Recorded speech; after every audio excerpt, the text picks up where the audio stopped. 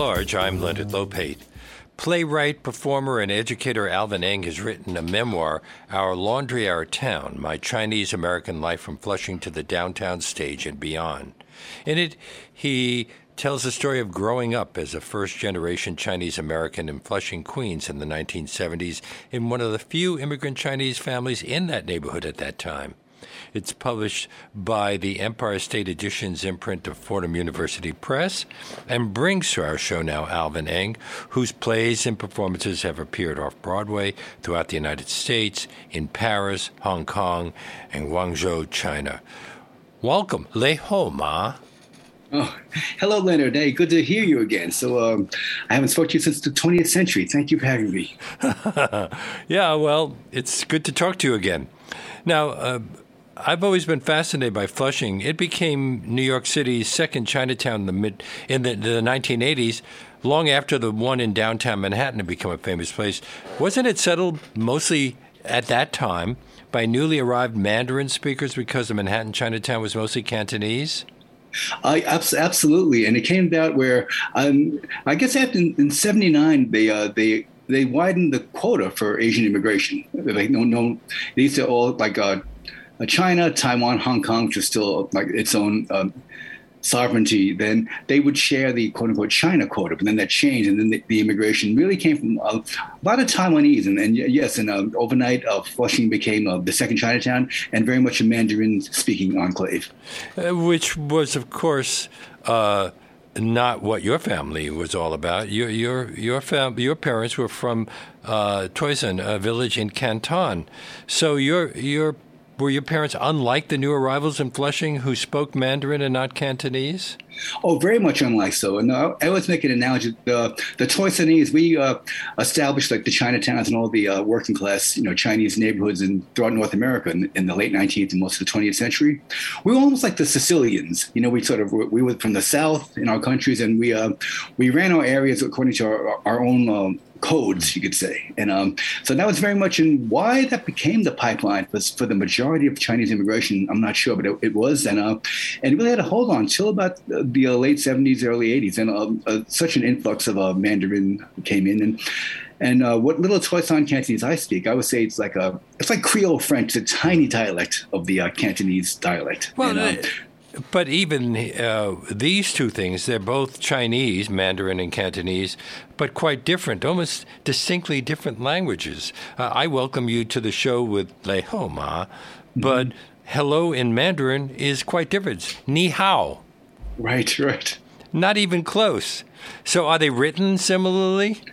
Yes, as I used to say in the 70s, it blew my mind when the first time I went to China with my mother, where throughout the country, she could communicate with everyone through the written Chinese language, but not through the spoken. I'm still trying to process that process.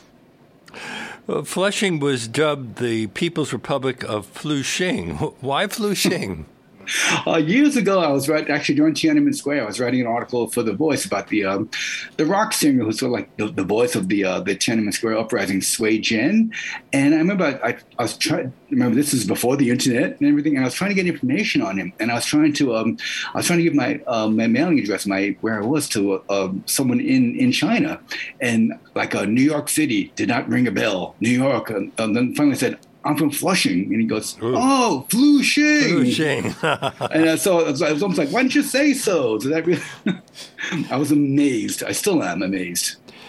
But at that time, as I said, there weren't many other Chinese residents in the area. How old were you when you became aware of the hostility many people had for people from China?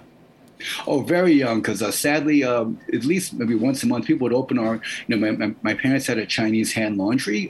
For any Flushing listeners, we were on Union Street. And at least once a month, people would open the door and really scream this awful stuff like, go home where you're from, hey, Charlie, you speak English. And so I was aware of that from a very early age. And that seemed to die down for a while, but we're seeing a fair amount of negative activity in regard to Chinese people now. People Absolutely. Are being beaten on the street. Why do you think that is?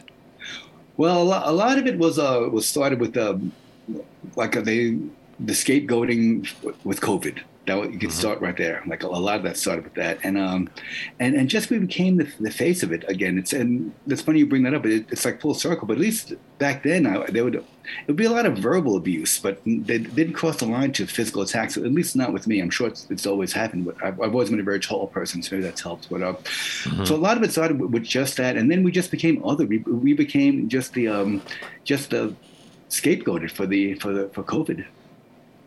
Hadn't your parents survived Japan's occupation of China, the Chinese Revolution as well? How were they able to come to the United States? No, they came in. Well, the War Brides Act changed everything. My father got over it was a common thing where so many people came in as paper sons and paper daughters, where they made arrangements to get papers to get in that.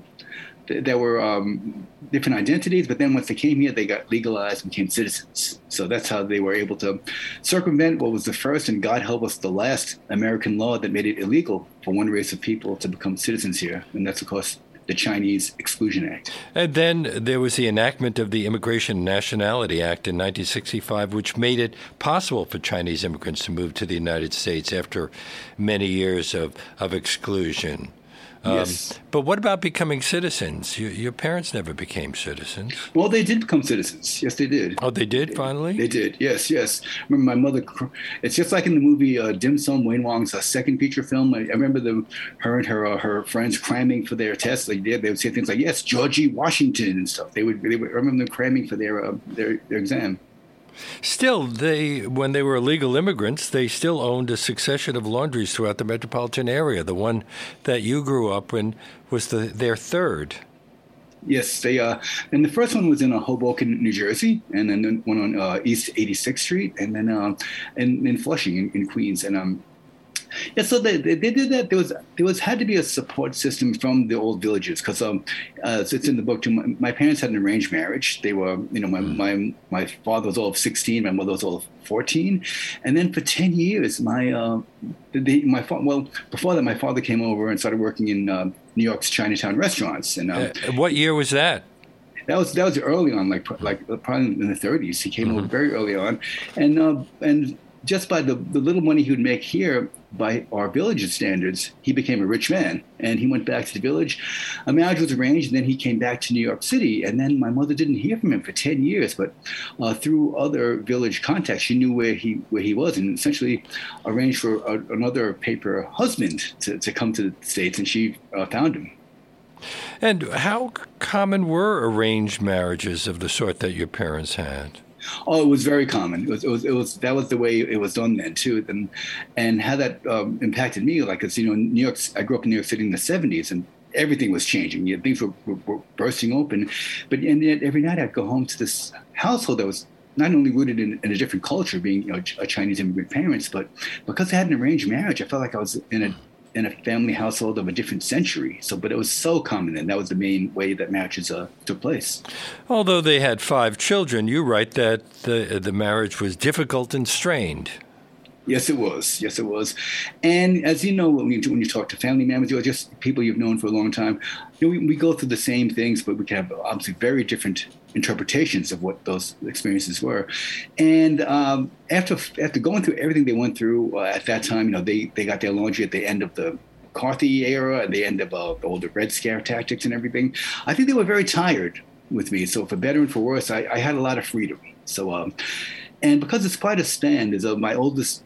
I'm the youngest of 5, and the oldest is 15 years older. So in some ways, the family was like 2 families. The siblings 1, 2, and 3 were born very quick succession, like in the late 40s, early 50s, and then they were already grown up when you were born in 1962. Yes, exactly. So they were almost like uncles and aunts too, in some ways. So, but you were closer to the fourth one, the brother who was closer in age to you. Absolutely, yeah. My brother Herman, we were very close. And it became very difficult in the laundry between the outside world. Just a reeking, just putting a lot of pressure on my parents, and my parents just having a really awful time. And we really bonded over our love of rock and roll, and that really saved us at that time. Your father spoke English, but your mother, whom you call the Empress Mother, never learned to speak English. Didn't that make things difficult for her?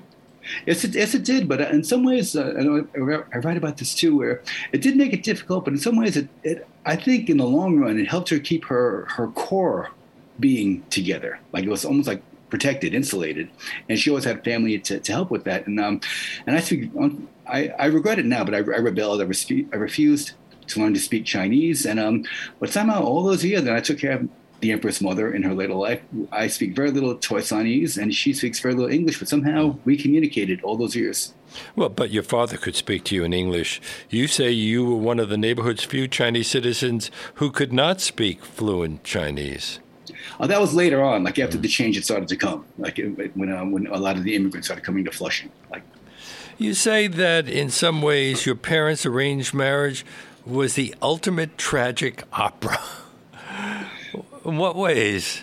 Yes, in that they created this great, almost like it was tragic on the emotional side. Let's say on the emotional and the intangible side, I feel like, at least in my time, I never saw them do anything even remotely affectionate for each other. But yet they had 5 kids. Yes, I know, and again, by the time I was adolescent, my oldest brother, my next oldest brother, he's 5 years older than me, so he was into his teenage years, so he wasn't around much. You know, teenagers are always scarce, and so it really I felt like an only child for a lot of that time, and so now it's tragic. I never saw them share anything like emotionally or happy, but yet they built this. They ran this mom and pop business successfully for so many years, and they raised 5 kids. So, but I felt it's very tragic because I never saw any. There had to be I felt like it was a total commitment to the family, but yet almost disdain for each other. So that's why I meant it was a tragic opera. Thank you for noting that. Yes. Well, the laundry was, as you say, a business success. So was their marriage? Well, their marriage sounds to me very much like a business arrangement. I guess in some ways it was. I guess the arrangement was to create and sustain this family, and they did that amazingly. They did that great. But I just felt it was always such a sadness around them. At least when I was growing up, and in researching the book, I ran into some friends, particularly some cousins, who it's great to get a different viewpoint. Like they were close enough to be in the family, but outside enough to give you a different view. And they told me, they said, "Oh yeah." I had cousins that grew up in Chinatown, and for them at that time in the 60s and 70s, going to Flushing to them was like going to the country. It was like such an escape for them. And they told me that my father would host these parties and be the life of the party. He dressed like Sinatra and played those records. I was like, he did? I never met that guy.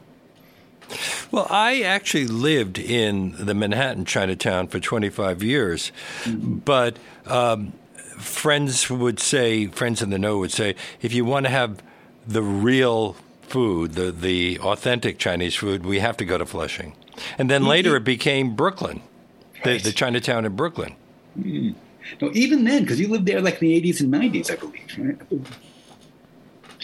Right? So even then they said to go to Flushing for the food. Well, that's interesting. That's I've always felt that there was the culinary level in New York's Chinatown was always good. I mean, it's much better. Actually, it's much better now than it used to be. But Flushing, it really became the hub of so much of the Chinese in America. Mm-hmm. Your parents ran the laundry was called Fu Jin Hand Laundry. Where did that name come from? Oh, Fu Jie Chin. Yeah, that was his identity. That was the name on his identification papers. So it became the Fu Jie Chin Chinese Hand Laundry, and we were all born Chins. And then actually, which said in '65, the Family Reunification Act. Then our family legally changed our name. Because my mother was an actual Chin, that's her ancestral name, but my father was always an Ang.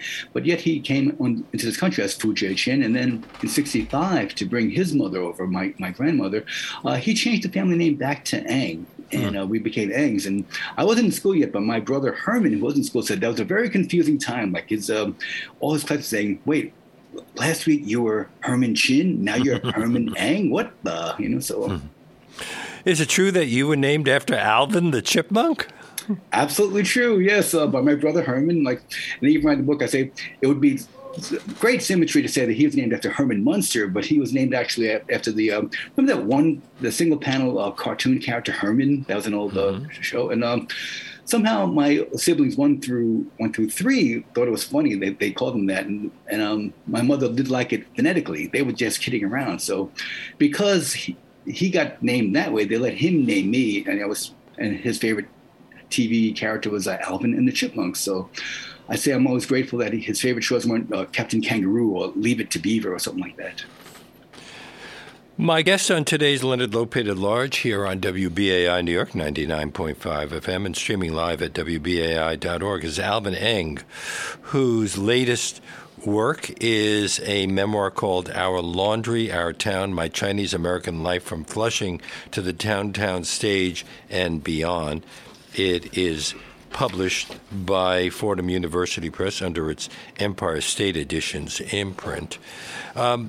You discuss, in fact, throughout this book, you discuss parallels between the characters in Thornton Wilder's Our Town and Your Laundry.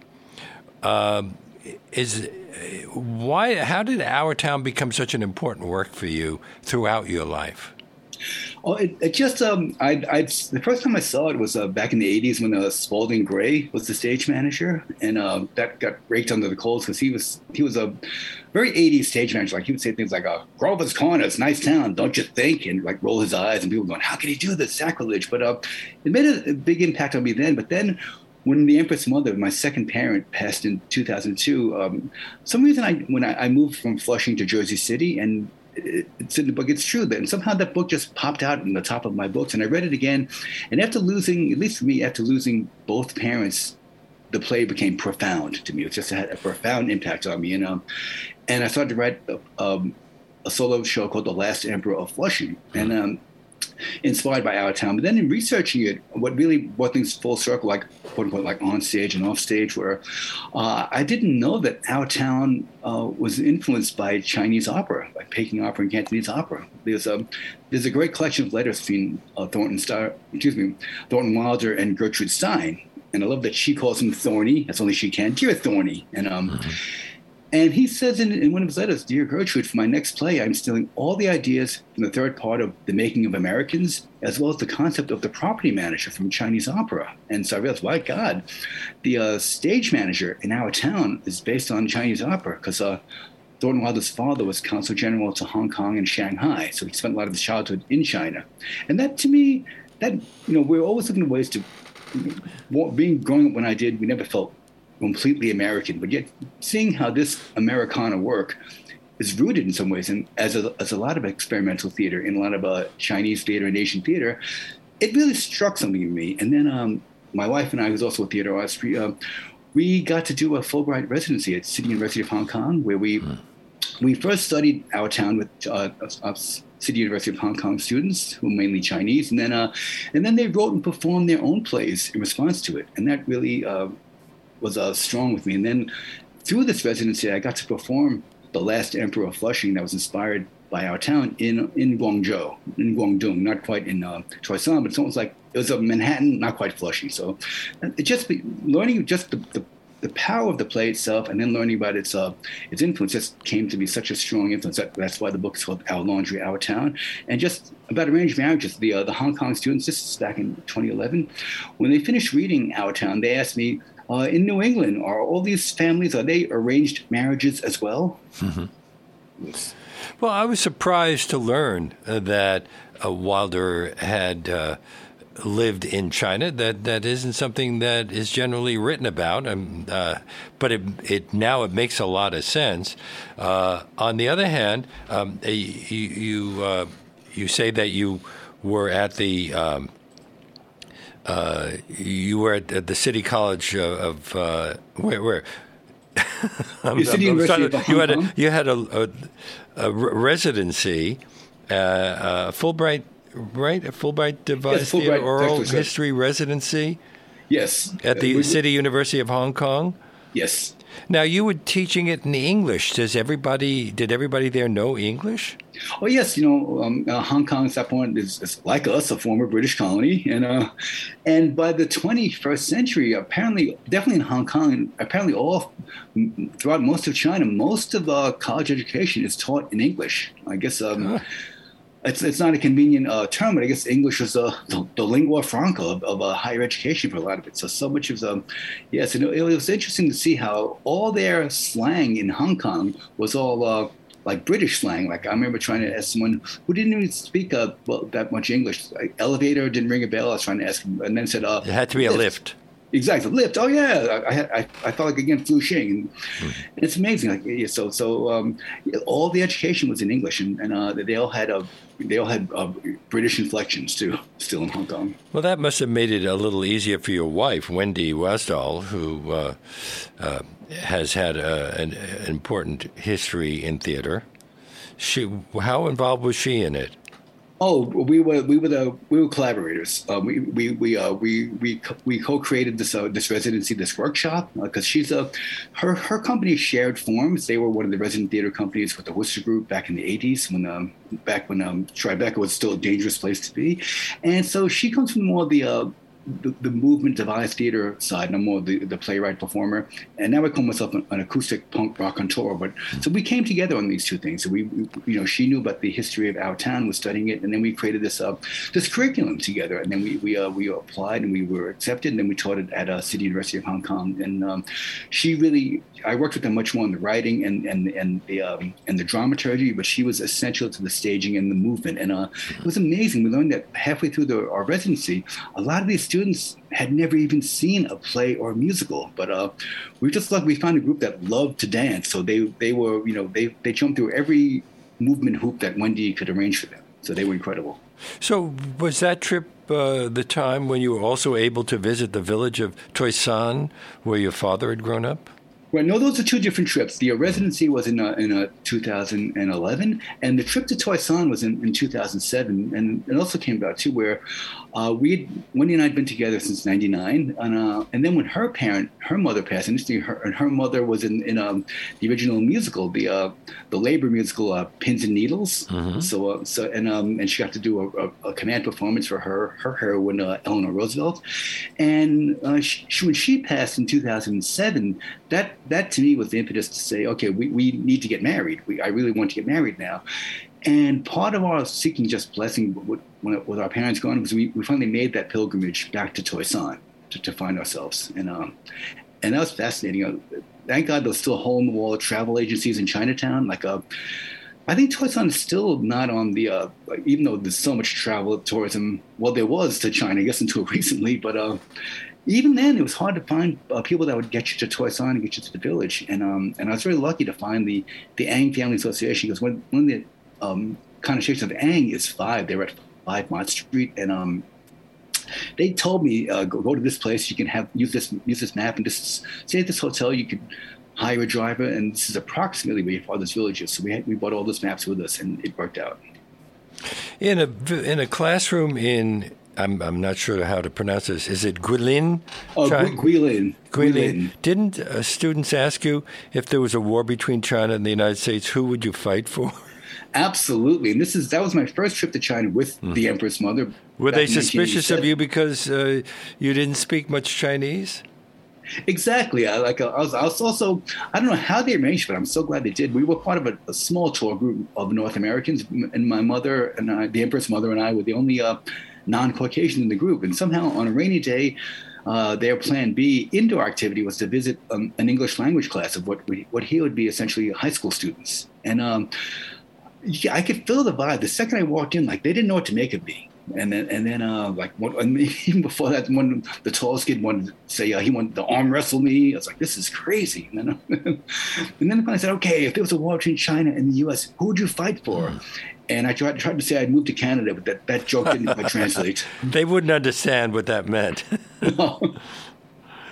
But that really brought it how, and it's true, that first trip to China was amazing. It was still a lot of the airports and even some of the planes still of the Soviet model. And one time, it is true that a tour guide was the most happy-go-lucky guy when everyone was around. When there was no other tourists around, he pulled me aside and said, tell me, does this Triple K organization really exist? I was like, oh my God, I didn't know what to say at first. Would you say that this book is about living within two cultures, neither of which fully accepts you, but at the same time defines you? Absolutely, and learning how to deal with that. I think through I think by accepting your personal and cultural history and learning to tell your stories, it makes you hopefully turn that page. Because sometimes, growing up, no matter what you are, like in a very diverse and very challenging city like New York, and then the Asian American community is also very big and very diverse. You can sometimes feel like there's no place for you, and you think maybe, wow, am I none of the above? But I think by learning to really accept these personal and the cultural histories and hopefully attached to the larger narrative of our times. It makes you feel like, no, I am all the above. I'm not none of the above. So absolutely, it's dealing with that. And I talked about earlier in the book, we talked about, I guess now it's called Unhoused, but I felt like homelessness growing up was more of a spiritual and a psychological state than a physical state. I'm processing that throughout this book and throughout this process. Well, the way you look defines you in the eyes of the people who meet you all the time.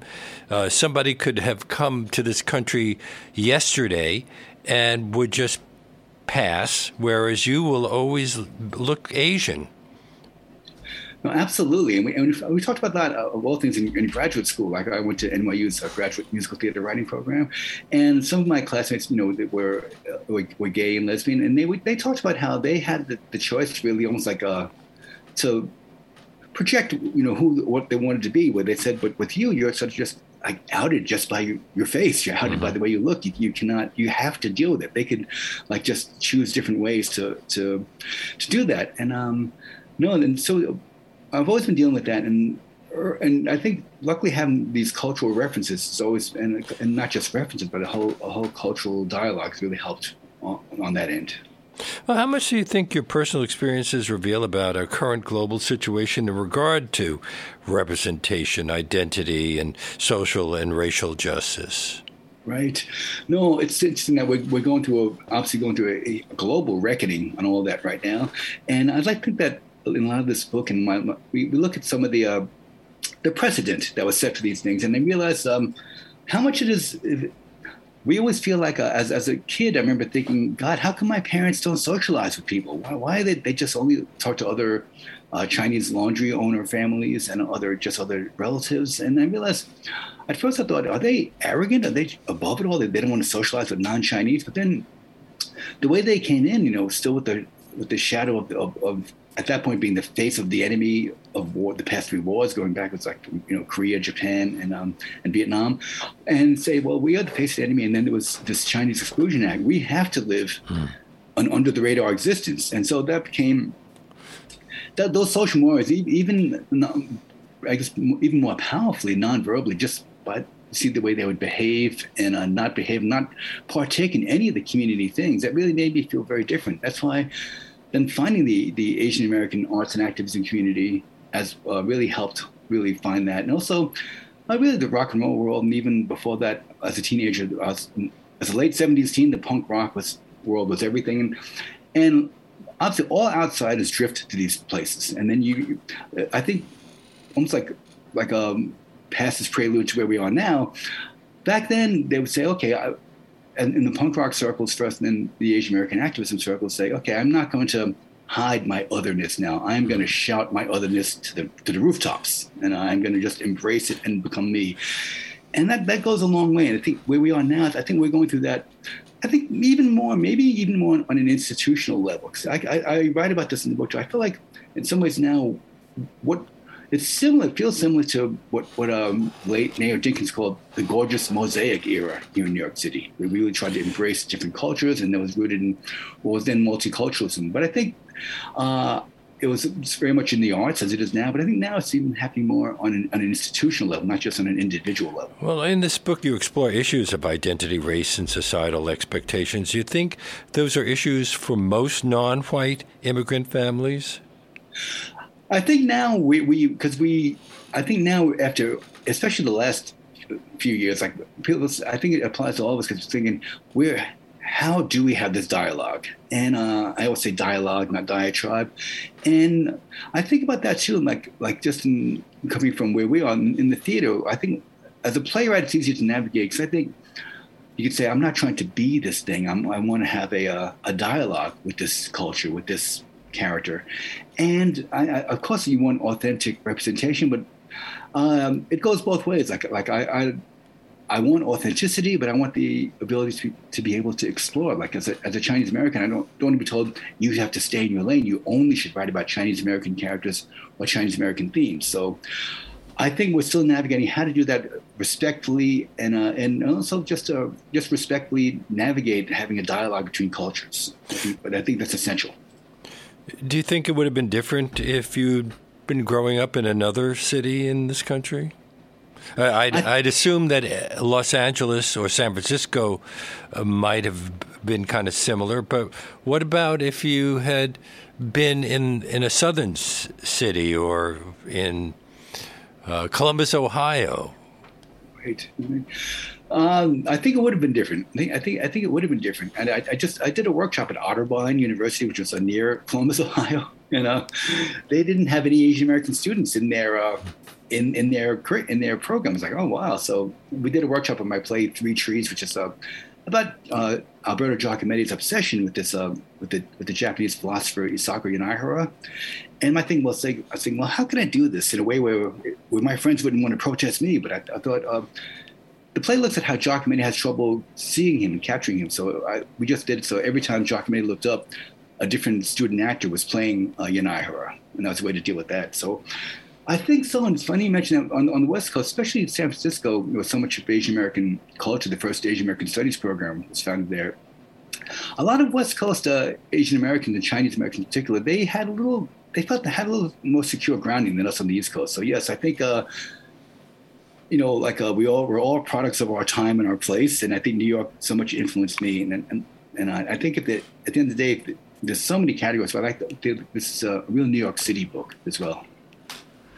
You're listening to Leonard Lopate at Large on WBAI New York 99.5 FM, streaming live at WBAI.org.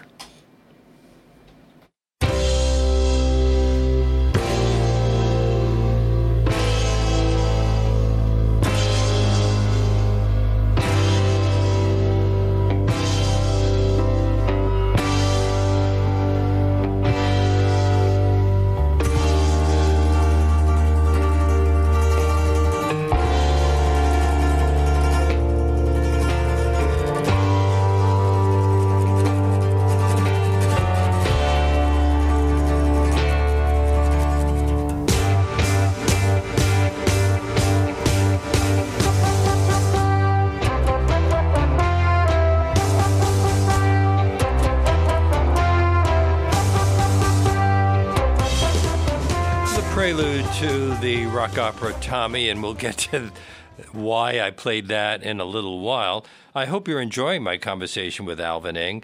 If you sign up to become a member of WBAI during today's show with a contribution of $50 or more, you can receive a free copy of his book, Our Laundry, Our Town, My Chinese American Life from Flushing to the Downtown Stage and Beyond. To do that, you just go online to give2wbai.org. That's give, and then the number 2, wbai.org, or call 212-209-2950. That's 212-209-2950. Do it during today's show, and we will be happy to send you a copy of the book. But don't forget to make that $50 donation in the name of Leonard Lopate at Large, and we thank you very much. And now I'm going to return to Alvin Eng, whose latest work is this book, Our Laundry, Our Town, My Chinese American Life from Flushing to the Downtown Stage and Beyond, published by Fordham University Press.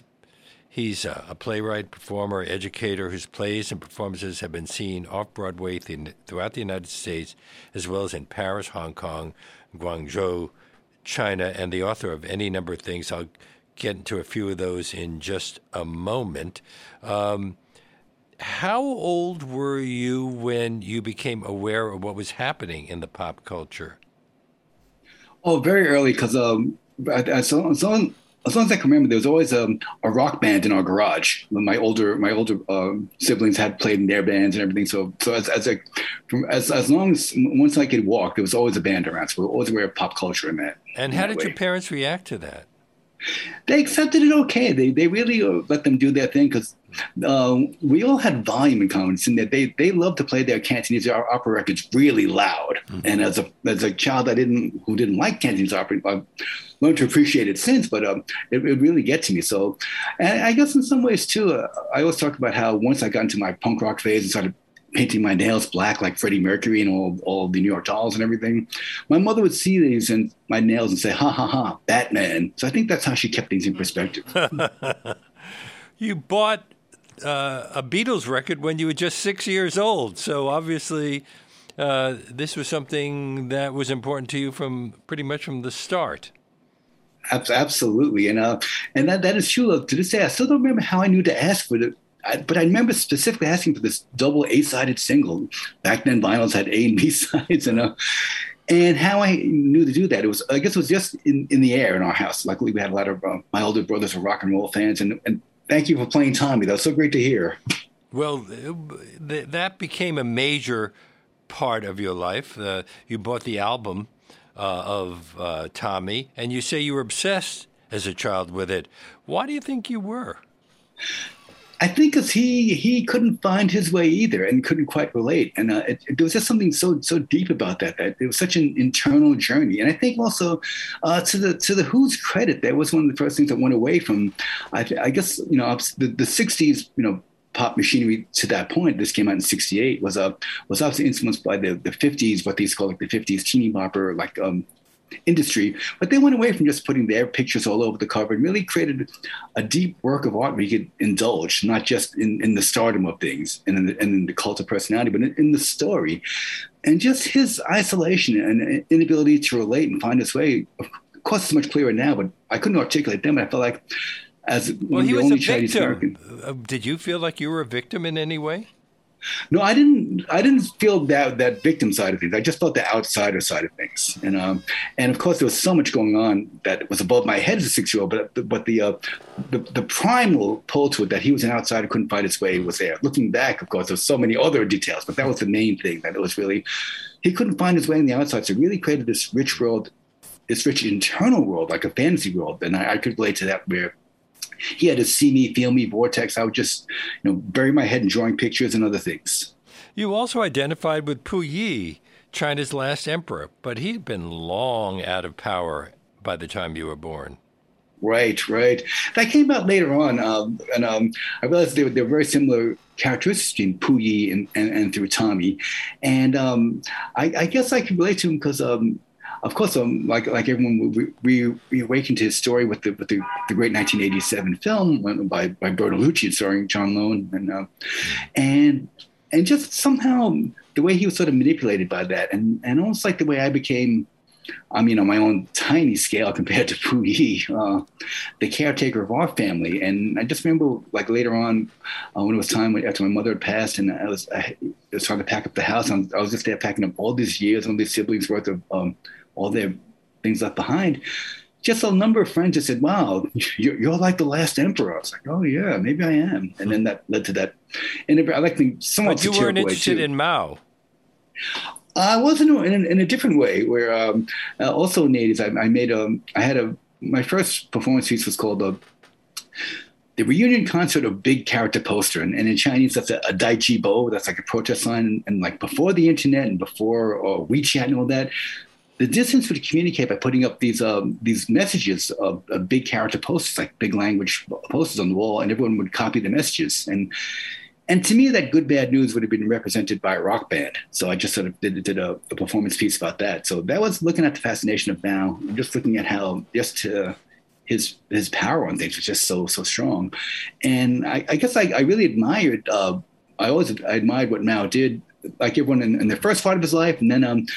But Puyi, there's something about him being locked out, and also what you talked about Tommy being manipulated. I felt as an adult, I could see that both Tommy and Puyi were really manipulated so severely by the adults in power around them. Did you watch Kung Fu on TV? David Carradine played the half-Chinese hero of the series. Were there no Asian actors who could have played the part at that time? Right. No, as a child, as a child, I didn't know all the implications of representation and casting, and I just loved the fact that Kung Fu was there. And apparently, they had passed over Bruce Lee for David Carradine for that role. And of course, I didn't know that then. But even then, it's funny the parallels between like Pu Yi and Mao and Kung Fu and Bruce Lee. I guess I always went, for better or for worse, I always took the softer route, if you will. And I just loved that he was a Chinese character on TV. Of course, again, as a 7-year-old, I didn't know that it was David Carradine was not all Chinese, and this guy was half Chinese, all the other implications. But it was just so inspiring to see that. Well, when did real Chinese stars like Bruce Lee, Chow Yun-fat, Jet Li, and Jackie Chan come to serious prominence? I think not till the 80s, the late 80s, early 90s, because I think what really changed all that for me was the rise of a independent New York cinema period, but also the rise of a independent Asian American cinema. As you know, I used to work at Asian Cinevision, and that was an amazing time, the late 80s for that. Because at the same time, as I was starting to be a playwright and performer, David Henry Wong's M. Butterfly became the first Asian American play to be on Broadway, and he was the first Asian American playwright to win a Tony, and may I add, the only Asian American playwright to ever win a Tony.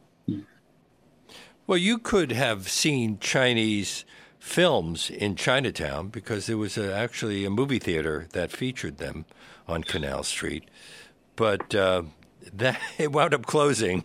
No, there were many great old movie houses in Chinatown, and there was always Chinese cinema. But then, and obviously, you could always relate to the universal emotions. But then seeing Chinese Asian American cinema really hit a strong chord with me too, because the first time I was like, wow, they look like me. They same thing. They can't speak Chinese or their Asian language very well, but they're so assimilated. So it said a lot to me too. And then it was there was a confluence of many things going on. While that was happening in the arts and cinema, Flushing was so changing, and I felt like in some ways I could laugh at it now. But let's say the first part of my life, I worked so hard to assimilate, and by the time I got there was no there anymore, because suddenly most people in Flushing were Asian immigrants, and I was an outsider again. It was bizarre. How did you become friends with Buster Poindexter and David Johansen of the New York Dolls, which you say changed your life? He completely changed my life, and just by being a huge fan, and some reason I luckily ran. Of course, I was aware of the New York Dolls, and just before his first solo album came out in '78, I somehow ran into him at a rehearsal building, and he told me, hey, my album's coming out. So I got it, and I loved it. Still funky but chic. It's still one of the great New York rock songs ever. One of the great songs. And on the back album of his cover, I bought a hat to try to emulate him, and I think he liked that hat, so he let me come backstage and talk to him. And then I even became part of the show, like when they would do their really punked up version of the Four Tops. I'll be there.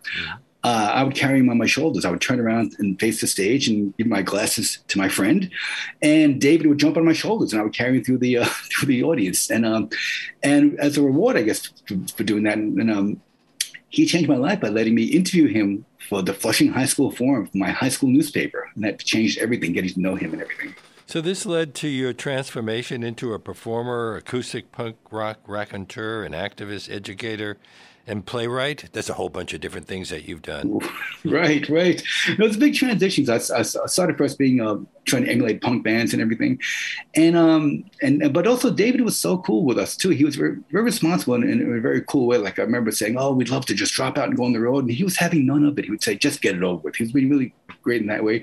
And then after a while, I had more facility with words and with music, and I didn't know what to do. And then let's say flash forward, I guess to the mid '80s, I started seeing these performance artists that were really much more, for lack of a better term, had a punk rock energy and a punk rock disposition to their work. And I said, oh, there's a place for this crazy commentary besides a 3 or even a 2-minute song. So that was the transition from punk rock circles into theater. That was very strong to do that. It was just an amazing time in the downtown theater world and performance art world. Do you think there was an outsider sensibility at work there?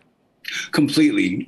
We were outsiders, even within, in some ways, all the outsiders gravitate to theater and the arts. And then all of a sudden, the popular kids that you were trying to, find yourself away from, wait a minute, they're here too. So I felt like the downtown scene was really the outsider within the outsider. And it really and also it's much more DIY. It's much more about DIY, do it yourself. Like really about so much about what you have to say too, and you need that incubator place to really just find your voice as any artist.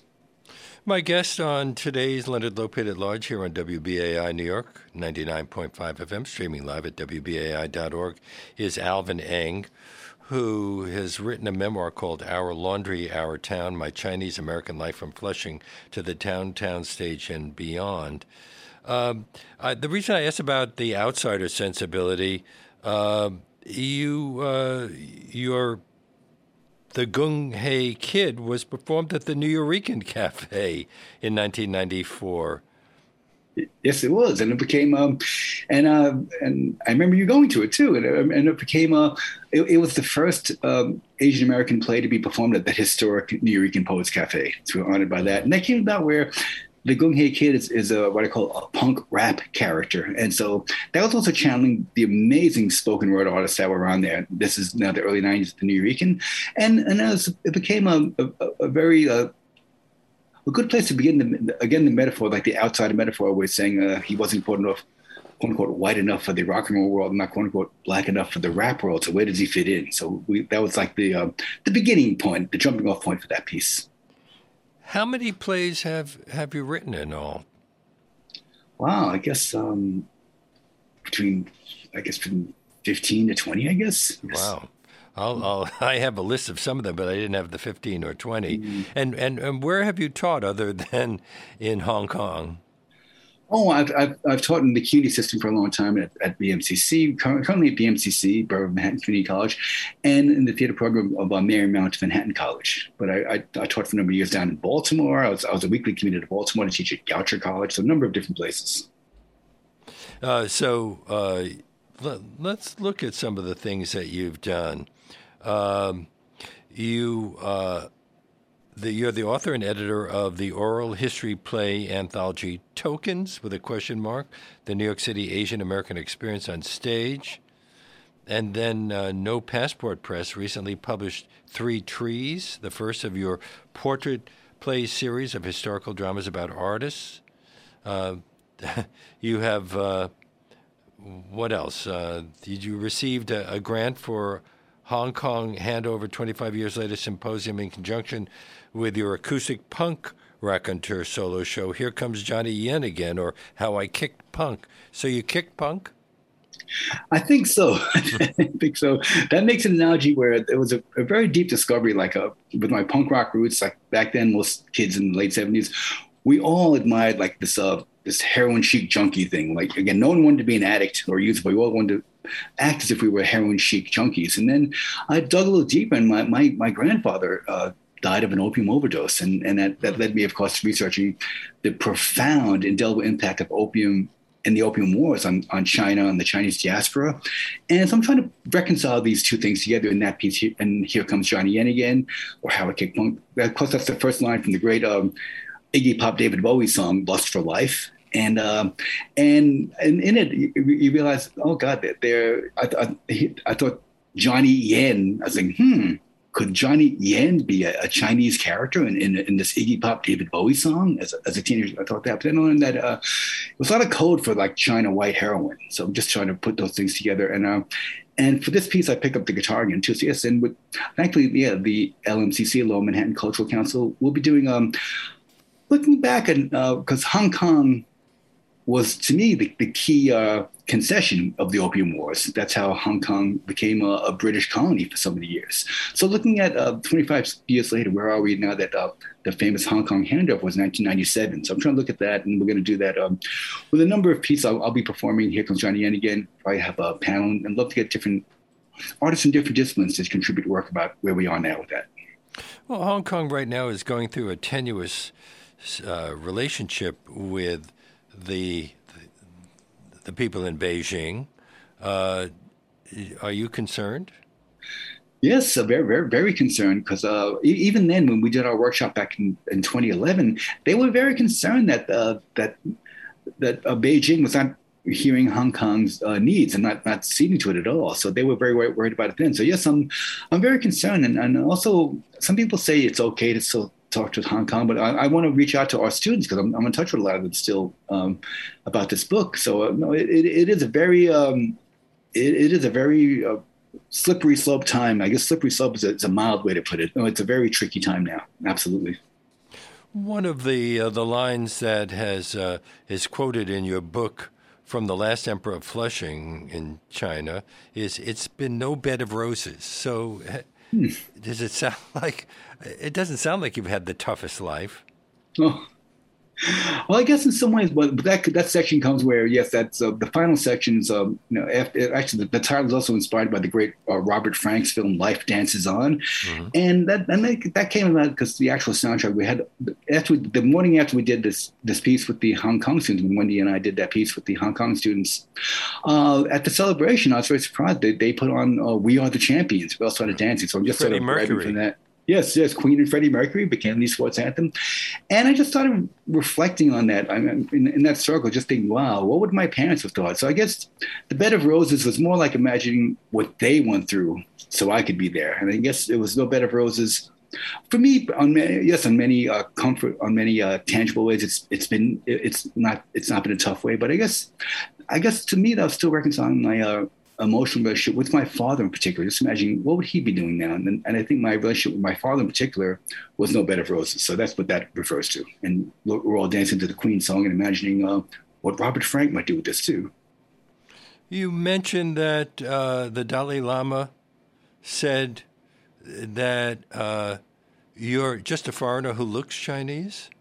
Oh no, that was that was not the Dalai Lama. Oh. It was someone I imagined could be an eminence. It was a young. After we did this, the night after, I got one of the greatest nights. I got to perform The Last Emperor of Flushing in China. It was still one of the greatest nights of my life. And then I just went to this sort of speakeasy, and there was a young kid there who's had the presence of a Dalai Lama. No, it was not the Dalai Lama, and he had this singular energy and presence. He kept looking at me, and then finally he came over.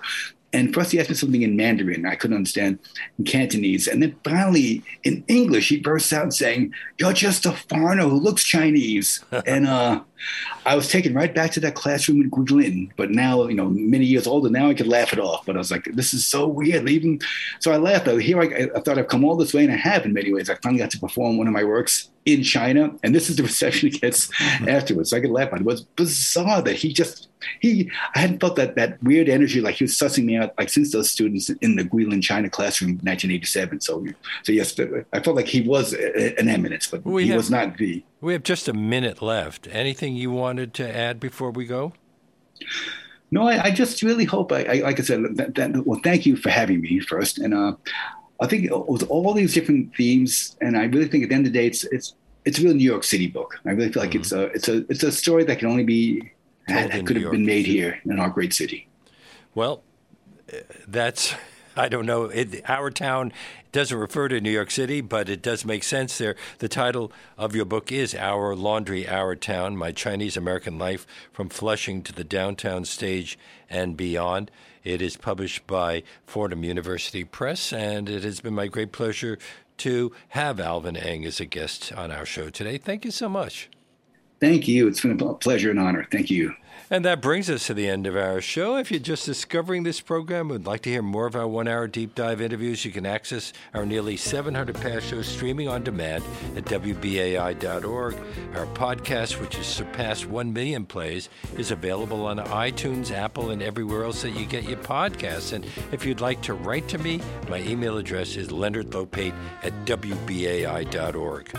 Before I sign off today, I need to ask you to support WBAI to keep this show coming to you weekdays from 1 to 2 p.m.